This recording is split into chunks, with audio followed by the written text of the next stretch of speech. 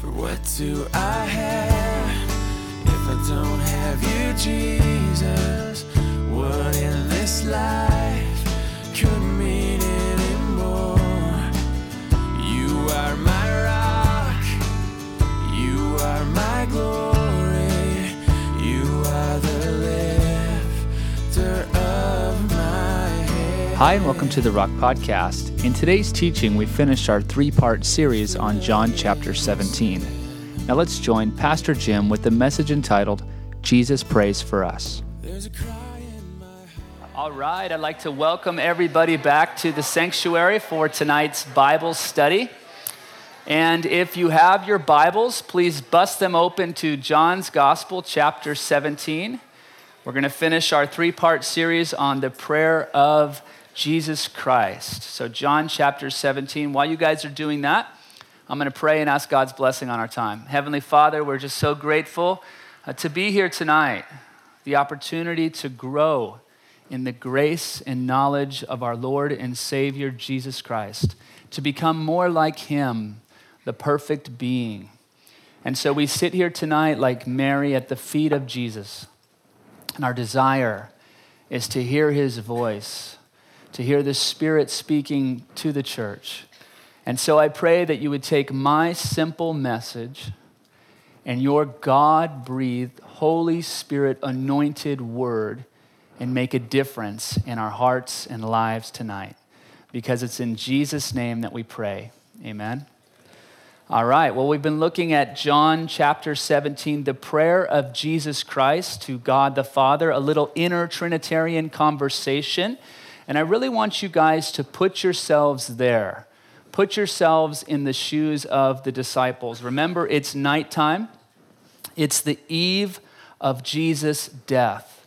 The shadow of the cross has overtaken him. They've just finished a final meal together. We call it the Last Supper. And Jesus gave some words of exhortation and some words of encouragement to the guys there. We find that in John chapters 13 through 16. And after all of that, they get up, they leave the upper room, and they begin to walk towards the Mount of Olives. They begin to walk towards the Garden of Gethsemane. And all of a sudden, as they're walking, Jesus stops, and he lifts his eyes up to heaven, and he prays to God the Father. He commits everything to the Father in prayer. Now remember, prayer reveals that which is important to a person, that which is on their heart, that which is on their mind, their desires, their passions, their struggles, their dreams. And so by studying John chapter 17, we've been learning about that which is near and dear to the heart of our Savior, Jesus Christ. And if it's near and dear to him, it's near and dear to us. Now in verses 1 through 5, we looked at Jesus' prayer for himself. And remember, he prayed that he would be glorified. And there were three reasons that Jesus wanted to be glorified. The first reason is that when he is glorified, God the Father is glorified. Secondly, when he is glorified, that brings eternal life to you and to me. And then the third reason that Jesus prayed to be glorified is because the glory rightfully belongs to him, because he is God.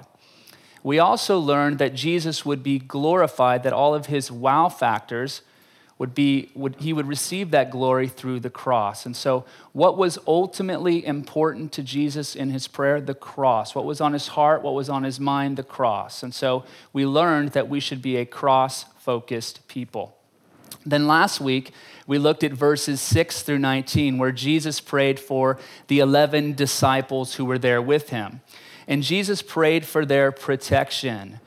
And we learned that that protection would come through two means. First, that protection would come through the power of his name. For anyone who calls upon the name of Jesus, there would be a protection over their soul. There would be eternal security. There would be forgiveness of all sins, past, present, and future.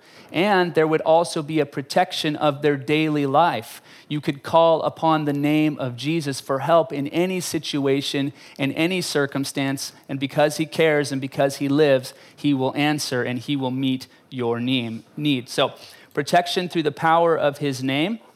And then also, secondly, a protection through the power of his word. See, his word teaches us that we are not of this world, therefore we should not seek to assimilate, become like the world. And also, protection comes through his word by teaching us how to live for the world which we truly do belong to, all while living in this world which is sinful and broken. And so Jesus says, hey, Father, sanctify them through the truth. Your word is truth. And so what was on Jesus' heart for us? That we would be protected through trusting in his name and through trusting in his word. And so we're to be a word-focused people. Now tonight, Jesus is going to pray for you, and he's going to pray for me, and I think that's pretty cool. So let's see what's on Jesus' heart for us. John chapter 17, verses 20 through 26. Jesus says, "My prayer is not for them alone, not for the 11 disciples alone. I pray also for those who will believe in me through their message, that all of them may be one, Father, just as you are in me and I am in you. May they also be in us, so that the world may believe that you have sent me. I have given them the glory that you gave me, that they may be one as we are one, I and them and you and me. May they be brought to complete unity, to let the world know that you sent me and have loved them even as you have loved me. Father, I want those you have given me to be with me where I am, to see my glory, the glory you have given me because you loved me before the creation of the world. Righteous Father, though the world does not know you, I know you, and they know that you have sent me. I have made you known to them and will continue to make you known, in order that the love you have for me may be in them, and that I myself may be in them." Wow, that is rich and that is deep. And so Jesus here shifts his prayer focus from those 11 disciples, and now he is praying for those who will believe in him through their word. He is praying for future believers, for those who would simply hear the good news, who would simply hear the gospel, the good news about him, and respond with a confession of faith. You see, Jesus understood why he came. He knew that his mission to seek and save the lost, he knew that it was going to be a success. He knew that the cross was not going to be in vain, and he knew that evangelistic efforts would be successful. He knew that the gospel, that the good news about him and what he was going to do, that would be the power of God and that people would come into the kingdom. And so having that knowledge, because he is God and he knows everything, he looks down through the corridors of time and he sees your face and he sees your faith and he says, "I'm going to pray for you." He sees your face and he sees your faith and he says, "I'm going to pray for you, Jim. I'm going to pray for you, Denny. I'm going to pray for you, Mike and Todd and Susie." He says, "I'm going to pray for you." I don't know about you, but that's deeply moving to me. That's touching to me. That's a life-changing truth.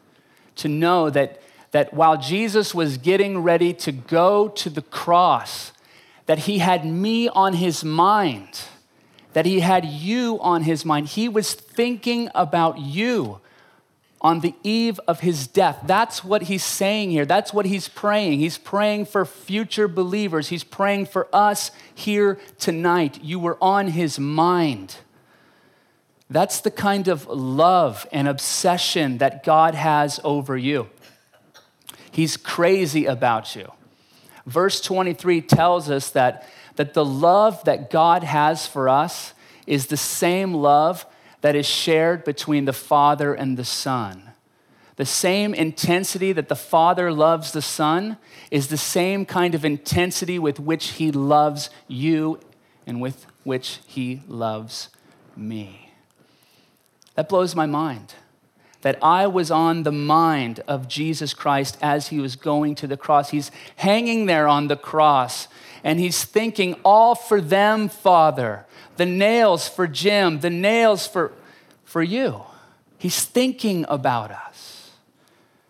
You see, I know with absolute confidence, because of this prayer of Jesus Christ, that in this very moment, as he's praying for those who will believe in his name, I know that he's looking down through the corridors of time, and he looks to March 2004, and he sees a young, strung-out junkie in Chowchilla, California, hanging out in an RV.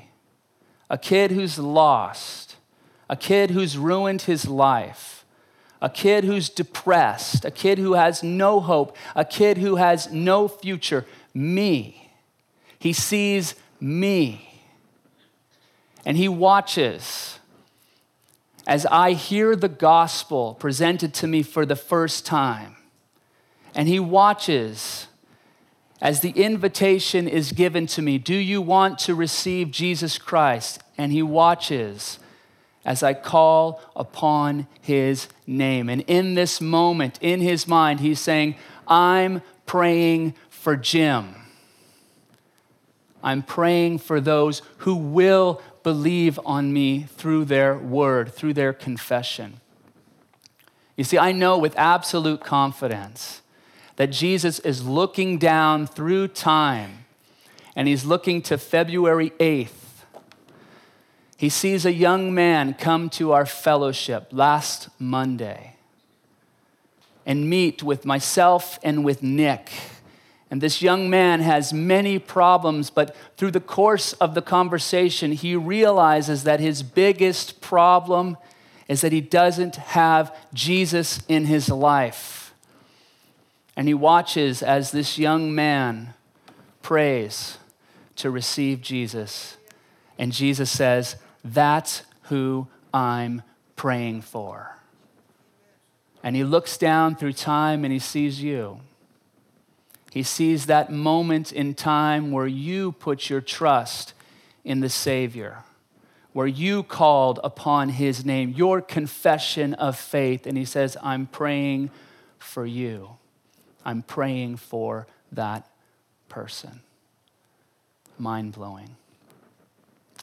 You know, one of the things that I love about being a Christian is that the Lord makes it so easy for us. It's a simple confession of faith. We believe in him through our word. There's no payment, there's no works. It's just faith and trust in him. He dies for us. He rises from the grave for us. He offers to give us the Holy Spirit. The only part we have to play is trusting in Jesus Christ. Whoever calls upon the name of the Lord shall be saved. Confess with your mouth that Jesus is Lord and believe in your heart that God raised him from the dead, and you shall be saved. If you're here tonight, I encourage you to make that great confession of faith, to call upon the name of Jesus Christ. Perhaps the Lord in this text right now is thinking of you who are sitting here tonight, and tonight is your night that you're going to call upon his name. He's thinking of you right now. So Jesus has us in mind. He has you in mind as he's going to the cross, and he prays for us. He prays for future believers. You see, Jesus understood that everything was about to change. He understood that the work was done. He came to be crucified. He came to die on the cross for our sins. And in his mind, it was a done deal. And now it's time for him to return. It's time to him to return to the right hand of God the Father and back to the place of his glory. Gone are the times where people would be sitting in church with an open Bible, listening to Jesus in the flesh as he preached the word. Gone are the times of people seeing Jesus in the flesh reach out his hand and touch a leper and heal that person, or open the eyes of the blind, or open the ears of the deaf. Gone are the times of people personally receiving an invitation to come to him. They won't see that come out of his mouth in the flesh. They won't hear, "Come to me, all you who are weary and heavy burdened." They won't hear that come out of the mouth of Jesus Christ in the flesh. Those times are gone. Now, his preaching and his teaching and his miracles and his invitations to salvation, now this would all come through his people. Now it would come through us. Now it would come through you, and it would come through me. And so Jesus is going to pray for two supernatural realities that are to be a part of the Christian experience that can't be explained in any other way other than this. It must be God. It must be Jesus. It must be his power. It must be his Holy Spirit. He's going to pray for two supernatural realities that are to be a part of the Christian experience that can't be explained in any other way other than this. It must be God, it must be Jesus, it must be his power, it must be his Spirit. Two supernatural realities that will cause Christians to say, he must be with us. And it will cause non-Christians to say, he must be with them, you see? And so his first prayer request, the first supernatural reality that he prays for into our lives, is for us to be unified. He prays for us to be unified. Verse 21, he says that all of them may be one. Verse 22, that they may be one. Verse 23, may they be brought to complete unity. And so he's praying for us. He's praying for a unity. He's praying for togetherness. He's praying for a commonness of heart, a commonness of mind, a commonness of character, a commonness of hope, a unity of purpose. Commentator Kent Hughes, he says, this unity that Jesus is praying for is modeled after and enabled by the Godhead. The unity that Jesus is praying into our lives and into our Christian experience is modeled after the unity that is found within the Holy Trinity. Check out verse 21. Jesus says, that all of them may be one, Father, just as you are in me and I am in you. And then in verse 22, that they may be one as we are one. And so the unity that Jesus prays into our life is modeled after and resembles the unity that we find within the Holy Trinity, within the Godhead. We think of the Godhead, we think of the unity of persons. We have the Father, the Holy Father, the righteous Father. We have the Son, and we have the Holy Spirit, three persons, and yet they are one. They are inseparable, one being, one essence. There is a unity of character and a unity of attributes, right? They are all omniscient. They know everything, all powerful, omnipotent, and all everywhere at the same time, omnipresent. There is this unity of attributes, all power, all knowledge, everywhere, perfectly loving, perfectly kind, perfectly gracious, perfectly merciful. All three members of the Godhead possessing these attributes in complete unity. There is a unity of purpose. The Father and the Son and the Holy Spirit, they are all about the same thing, loving one another and loving humanity, the salvation of souls. There is an equality as well within the Godhead. God the Father and God the Son are not fighting. The Son is not trying to overthrow the Father and say, the throne is mine now. The Spirit is not trying to overthrow the Father and vice versa. There is an equality. I love this scripture in Psalm verse 45, Chapter 45 and verse 6.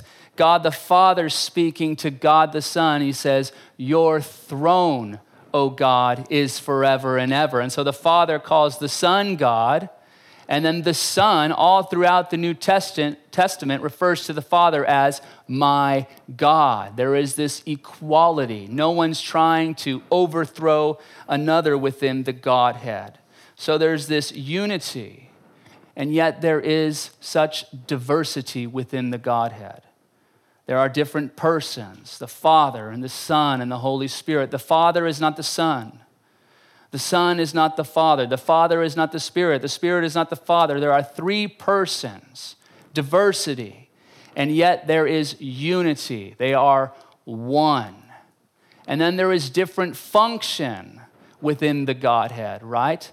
The Father sent his Son, and the Father poured out his wrath upon his Son. And the Son is the one who came. He is the one who sent. And he is the one who drank the cup of God's wrath. He is the one who endured the suffering and the shame. And then we think of the function of the Holy Spirit. What does he do? He is the one who convicts us of our sin, our need for righteousness, and telling us of the judgment to come. And so within the Godhead, there is a unity, but there is also diversity. And so the unity that Jesus prays into our life is a unity that is modeled after the Godhead. And so unity with diversity within the Godhead, so too within the Christian church, there should be unity with diversity. And I think that's exactly what we see. From the institutional level all the way down to the individual. And I'm talking about gospel-believing churches and gospel-believing individuals. I'm not talking about ecumenicalism, where all religions are blended together. I'm talking about gospel-believing churches.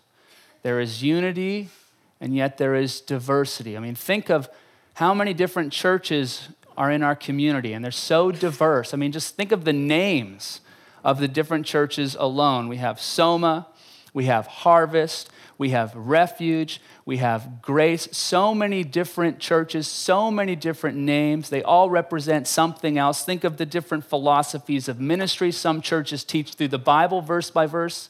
Other churches are topical. Think of the different worship styles. You have contemporary music. You have churches where it's old-fashioned, just hymns, that's it. You have churches where there's no music allowed whatsoever. You have churches that clap, churches like ours that don't clap. You have, right? Sometimes we do. You have churches with different opinions on non-essentials.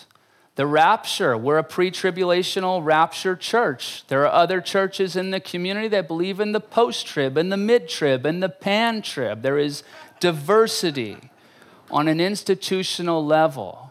Each church within the community taking on its own personal identity and role in God's plan. And there's also diversity on the individual level. I stand out in front of the church just about every Sunday. It's my favorite job is to greet everybody who comes in. It's the only way that you'll ever get to say hi to every single person that comes to our church is if you stand out front and greet.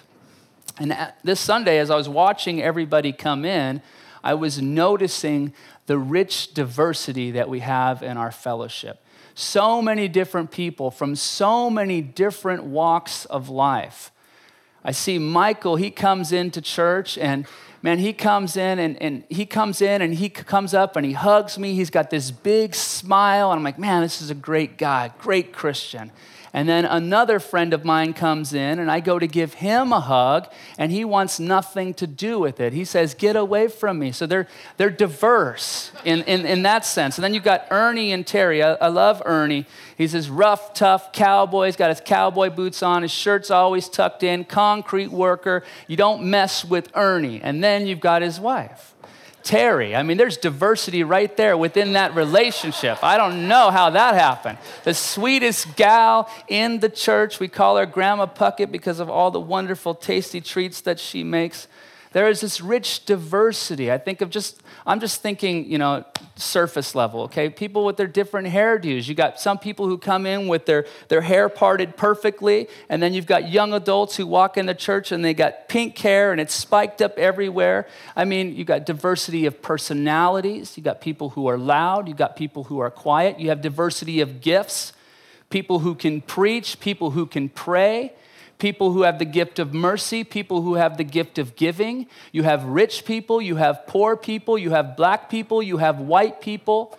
There is a diversity within the church of Jesus Christ. And yet there is a unity. There is a unity. Paul the Apostle in 1 Corinthians chapter 12 describes it like this unity with diversity, like a human body. There are so many different parts to the human body. You got your toes, you got your hands, you got your eyes, you got your ears. Different parts, different functions. They look different, but they are unified. They are one. They serve a common purpose. So unity with diversity. Revelation chapter 7 and verse 9 says, John, the Apostle John, he catches a glimpse of heaven and he says, I saw people from every tribe, every tongue, and every nation praising God Almighty. Unity with diversity. Now, what brings people of the world together? What brings the people of the world together? It's their shared interests and their shared likes, right? Hobbies, sports, culture, music, lifestyle. That's what brings the world together. And all of those things are temporal bonds. But what brings us together? What brings a people with such diversity, people of different generations, different socioeconomic standing, different culture, different personalities? What brings us together? Because it doesn't make any sense. What brings us together? What unifies us? Jesus.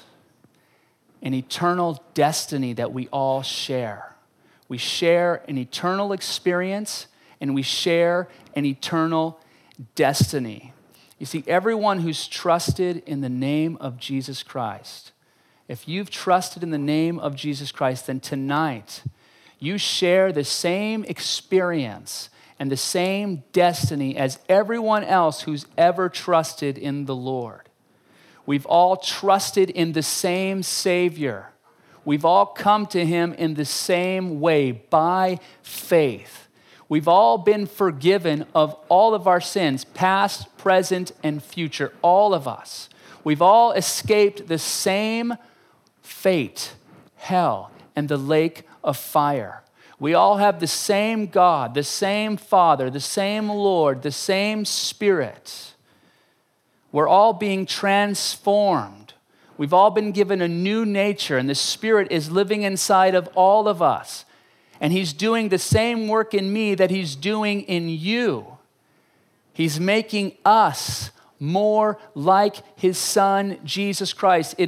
We are sharing the same experience. There is a unity in our experience. And we all have the same hope. We're hoping in heaven. That's where we are going. We share that. It is a unity that we have.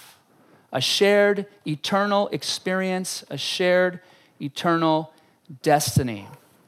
It's a supernatural connection, a supernatural unity that we all share, that we all experience, and it cannot ever be undone by anything, by anyone, because Jesus Christ prayed for it.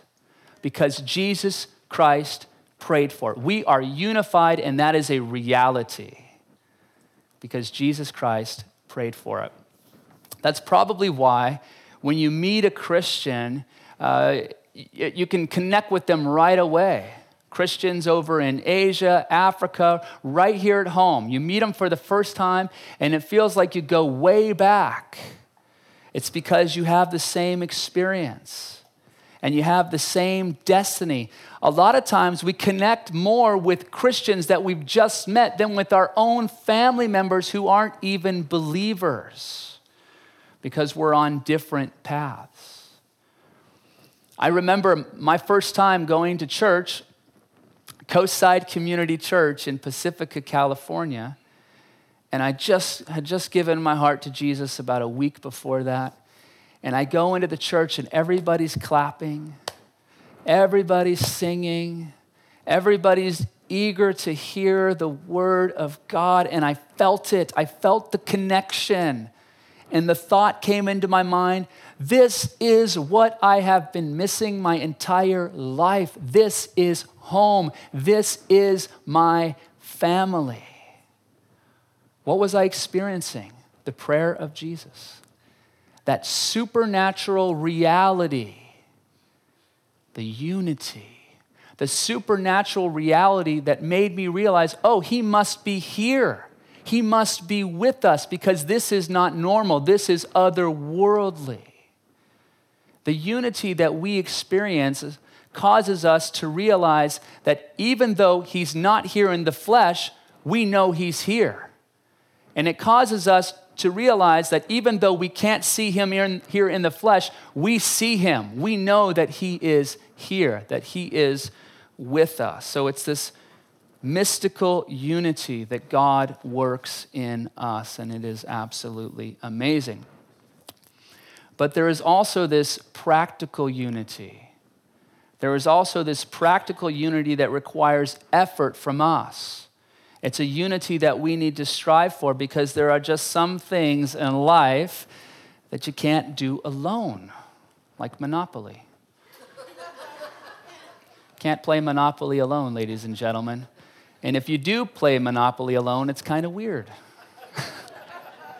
You can't be the hat and the shoe. It's just, and roll the dice, and you buy the property, and then your next guy lands on that property, and then it's just weird. Riding a two-person bike all by yourself. I mean, you can do it, but it's kind of weird. Going out for a fancy dinner at a fancy restaurant all by yourself on Valentine's Day. That's kind of weird. You see, there are some things in life that you just can't do alone. And one of those things, the most important of them all, is living for the Lord Jesus Christ. You can't do it alone. You need his family. You need his people. We need each other. Lone Ranger Christianity just doesn't work. We're meant to be together. We're meant to be unified. You know, my buddy Chris and I have been working out lately. You guys could probably tell, you know, the changes. Sorry, honey, she's hiding her face. Working out is challenging, right? It's hard work, you know, so we meet 2 or 3 times a week, most weeks. And, you know, we do squats, we do back rows, and we do bench press. You know, you put 225 pounds on the bar, and by the 5th rep, you know, you're coming down and you're thinking, you know what? I'm really glad that you're here with me, Chris, right now. I'm really glad that you're here to help me, to assist me in lifting these burdens. Because if you weren't here, man, I would be in serious trouble, right? I'd be dead. Now, if working your body is hard, how much more difficult is it to work our souls? You see, we need each other. We need this practical unity. We need to see each other the way the scripture says it, that we are a family and that we are meant to do life together. We need each other for support. We need each other for encouragement, for strength. We need each other for accountability. We need each other to help bear one another's burdens, just like Galatians chapter 6 tells us. I want you guys to look around the room right now. Go ahead, look around the room. These are your brothers. These are your sisters. This is your family. the family of God. These are the people. These are the people. Don't make it awkward now. Come on. Just a little glance, okay? These are the people that God has ordained to help you live for Him, to help you live a holy life, to help you live a pure life, to help you fulfill the calling that He has for you, to help you do the good works that God has called you to do. You cannot do it apart from one another. We need each other. And so these are the people that God has ordained to help you live for Him and also to help you reach your world for Christ. You see, unity makes for effective evangelism. Listen to Jesus in verse 21. He says, that the world may believe. That the world may believe. This unity. I pray for this unity so that the world may believe. And then in verse 23, I pray for this unity to let the world know that you have sent me. To let the world know that you have sent me. You see, unity makes for effective evangelism. You see, when non-believers see people with such diversity, loving one another with such intensity, with a love that is supernatural, with the love that God has put in us, a love that causes us to forgive one another, a love that is sacrificial, a love that is others-centered. When non-believers see that, it draws them. It draws them. It creates a desire within them. It causes them to scratch their heads. It creates this longing. It's irresistible. It's irresistible. And they say, that's not normal. That's otherworldly. I haven't seen anything like that kind of love that I see in those people anywhere on the planet. I don't see that anywhere except for in the church. And they say, it must be God. It must be Jesus. It must be the real deal. And they begin to open up to the gospel.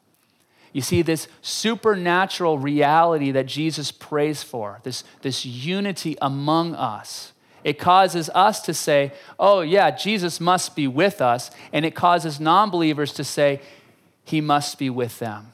God must be with them, because that's otherworldly. That's a supernatural kind of love. You see, unity makes for effective evangelism.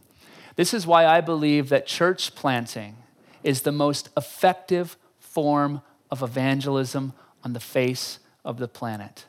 Because you get a bunch of Christians who are just loving Jesus, and they're loving one another. And they take that to a community, and the community begins to witness that love, something they've never seen before, and they begin to scratch their heads, and they begin to wonder, and they begin to ask questions, and then they get saved, and then it spreads throughout the whole community. Calvary Chapel, The Rock. I remember the first time I met Pastor Ross. So I went to Calvary Chapel, Petaluma from 2004 to 2009. And I had a good buddy who started attending here at The Rock. It was Calvary Chapel, Sebastopol at the time. And he invited me to share my testimony at the Redwood Gospel Mission. And so I went to the Redwood Gospel Mission, and Pastor Ross was there. He was listening to me share my testimony. And I remember afterwards I came up and he introduced himself to me, and he started talking about The Rock. And he said, yeah, people are calling it the Love Shack. The Love Shack? He says, yeah, it's the Love Shack, because once you come here, you'll never go back, you know? He didn't say it like that, but it was kind of like that. The Love Shack. And so that kind of stuck with me. Well, my family and I, we moved to Sebastopol, and so naturally we started attending church in our community, which is Calvary Chapel, Sebastopol. And we went there, and it's about 150 people. I remember Jim Smith introducing himself to me right there at the front door. And I just remember 150 people who were just loving each other, and loving Jesus. And it just made me and it made my family want to be a part of this community. And then the church moves here to Santa Rosa. And the church has now 700 people. What is so attractive about this fellowship?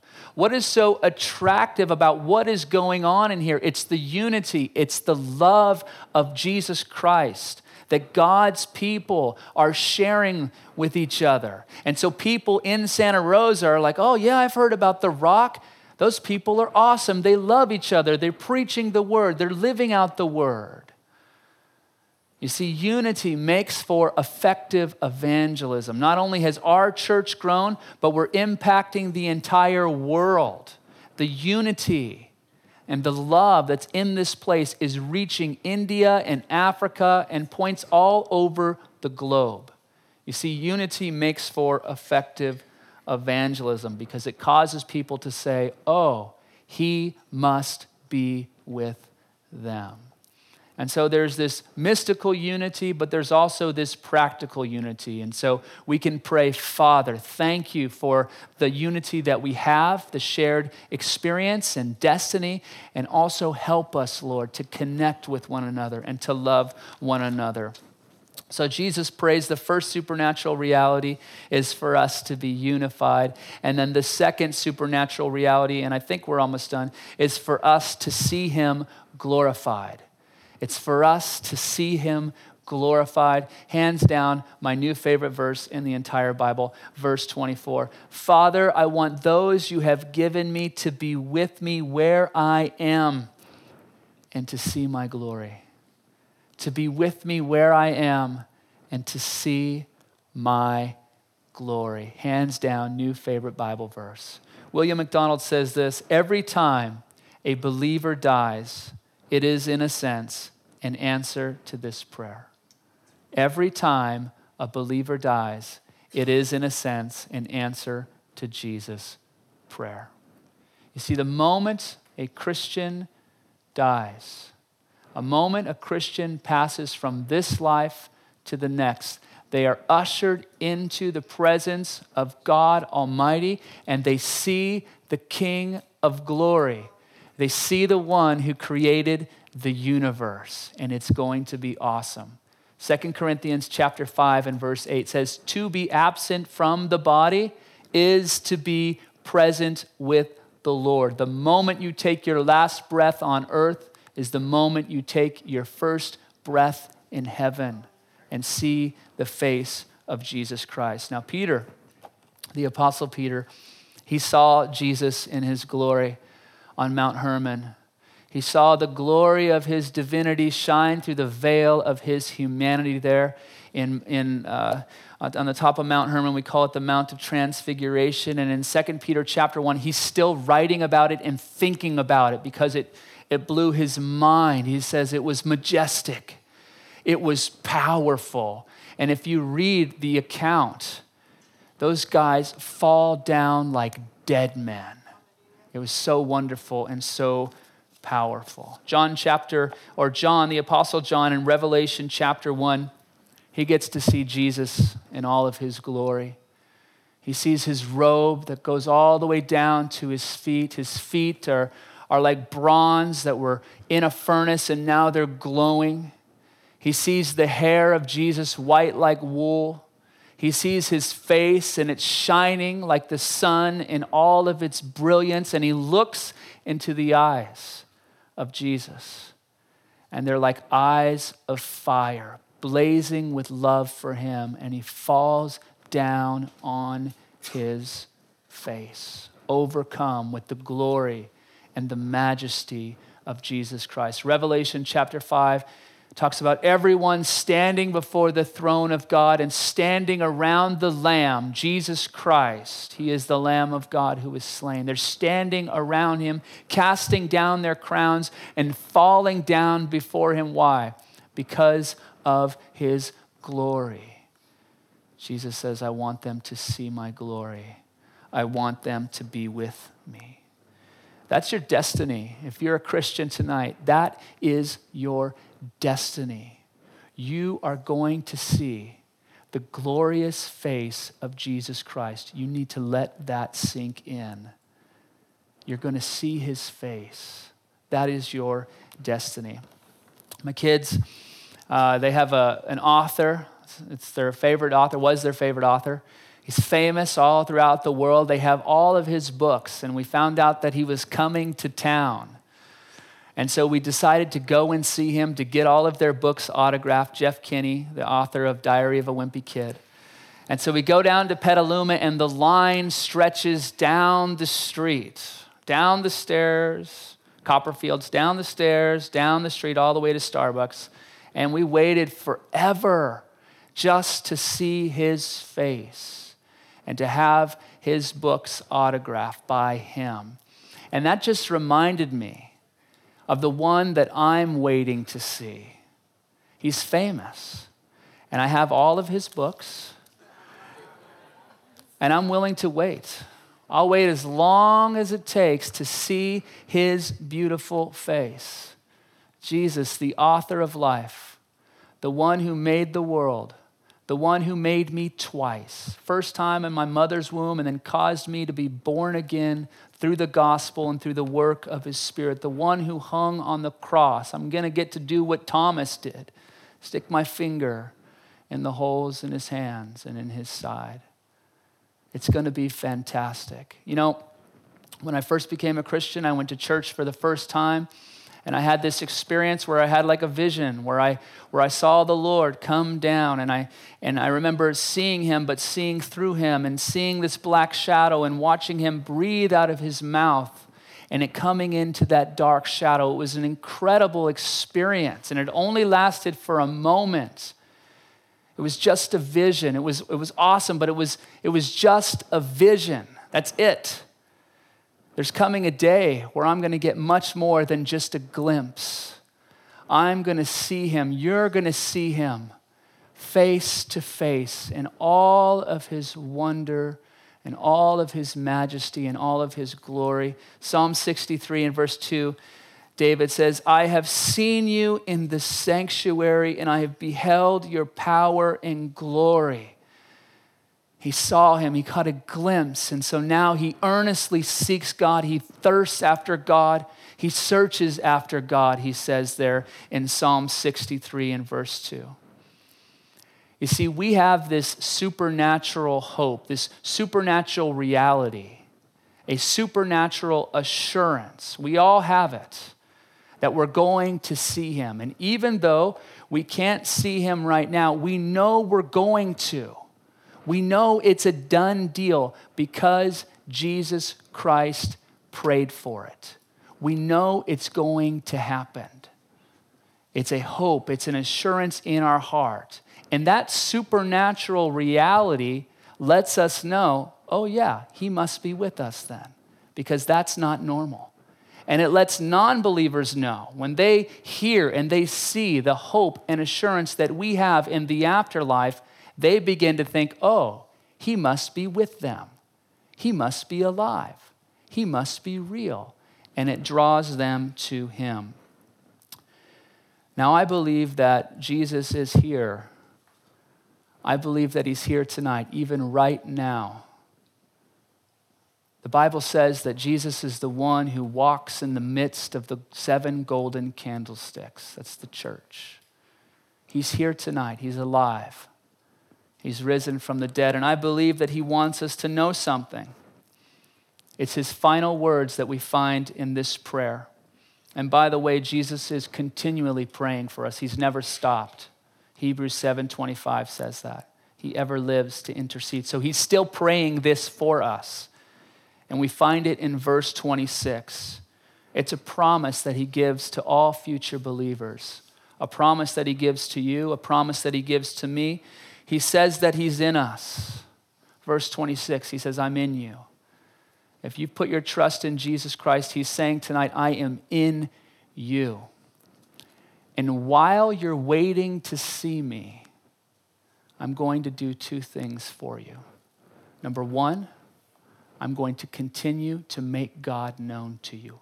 I have made him known to you, and I am going to continue to make him known to you. I'm going to continue to reveal the truth about God, his character, his ways, his will, his purpose for your life, your calling. I'm going to continue to make God known to you. And secondly, I'm going to continue to shed abroad the love of God in your heart. You are going to fall more and more in love with God, and that love is going to affect your relationships with other people. It's going to help you love others. I'm going to be in you. I'm going to continue to make God known to you, and the love of God is going to be inside of you. That's his promise, and I believe that's what he's saying to you tonight and to me. While you're waiting to see me, I'm going to continue to make God known to you, and my love will be in you. Ladies and gentlemen, that promise is the mortar and the glue of our unity. Our knowledge of God, our relationship with him, our connection to him, and our love for him and our love for one another is what brings us together. A great analogy is that of a triangle. God's at the top of the triangle. We're at the bottom. You're at one corner. All the other Christians are at the other corner. And as you get to know God better and better, you're ascending up the triangle. And as we get to know God better and better, we're ascending up the triangle. We're getting closer to the one who is love. And as we get closer to the one who is love, what happens to us? We get closer together. As we get closer to God, as he makes God known to us and puts his love in us, as we get closer to him, we get closer together. It's our unity. It's powerful. So 2 supernatural realities that Jesus prays into our life. Realities that let us know that, hey, he's with us, and lets them know, hey, he must be with them. First, that we would be unified, and second, that we would see him glorified. So John chapter 17, a powerful, powerful passage revealing to us what's important to Jesus. He prays for himself, what was important to him, that he would be glorified, and that would come through the cross. And so what should be important to us? The cross, a cross-focused people. He prays for our protection, the protection of the disciples, and that would come through his name and through his word. And so what should we be focused on? The Word of God. So a cross-focused people, and then the Word-focused people. And then tonight, he prays for unity. He prays for us to see him glorified. So what's on his heart? That we would do life together. That we would be all about one another. So a cross-focused people, a Word-focused people, and a fellowship-focused people. That's what's important to Jesus Christ. Let's pray. Father in heaven, thank you so much for your word, which is spirit and it's life. And we're just so privileged to be able to listen in as your Son speaks with you and pours out his heart, the deep treasures of his heart. Thank you, Lord, for preserving this and reminding the Apostle John of everything that you said on that night. We want to be a people who are focused on the cross, who are focused on the word, and who are focused on one another, because that's important to you, Jesus. And so I pray that by the power of your Spirit, that would be important to us and a reality in our lives. In Jesus' name, amen. All right, you can stand for the closing song. You have been listening to the Rock Podcast. Our regular services are held on Wednesday nights at 6:30 and Sunday mornings at 8:30 and 10:30 a.m. in Santa Rosa, California. If you would like to learn more, please visit our website at calvarytherock.org.